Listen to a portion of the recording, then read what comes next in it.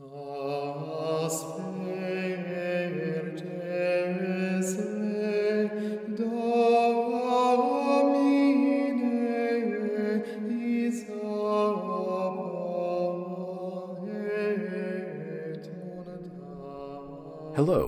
and welcome to Lenten Meditations by St. Thomas Aquinas. Today is Passion Week Saturday, and today St. Thomas reflects on how we, each of us, should wash another's feet. If I then, being your Lord and Master, have washed your feet, you also ought to wash one another's feet.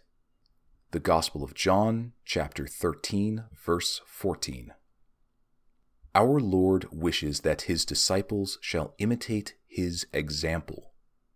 He says, therefore, "If I, who am the greater, being your Master and the Lord, have washed your feet, you also, all the more who are the less, who are disciples, slaves even, ought to wash one another's feet.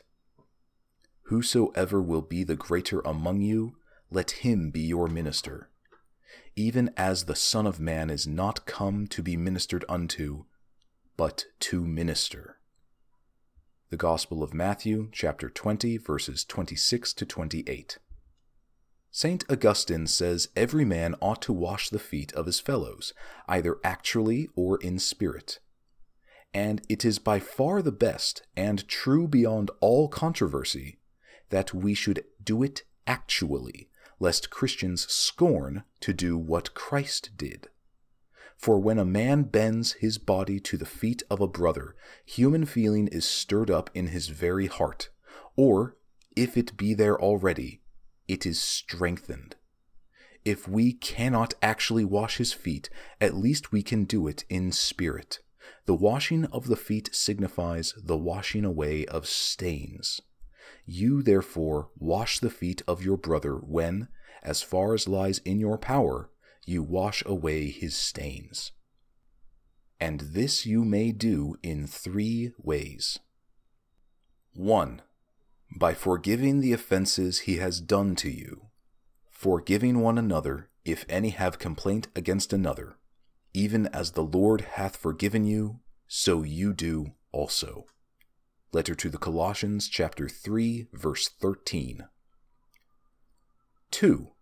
By praying for the forgiveness of his sin, as St. James bids us, pray for one another that you may be saved. Letter of St. James, chapter 5, verse 16. This way of washing, like the first, is open to all the faithful. 3. The third way is for prelates, who should wash by forgiving sins through the authority of the keys, according to the Gospel.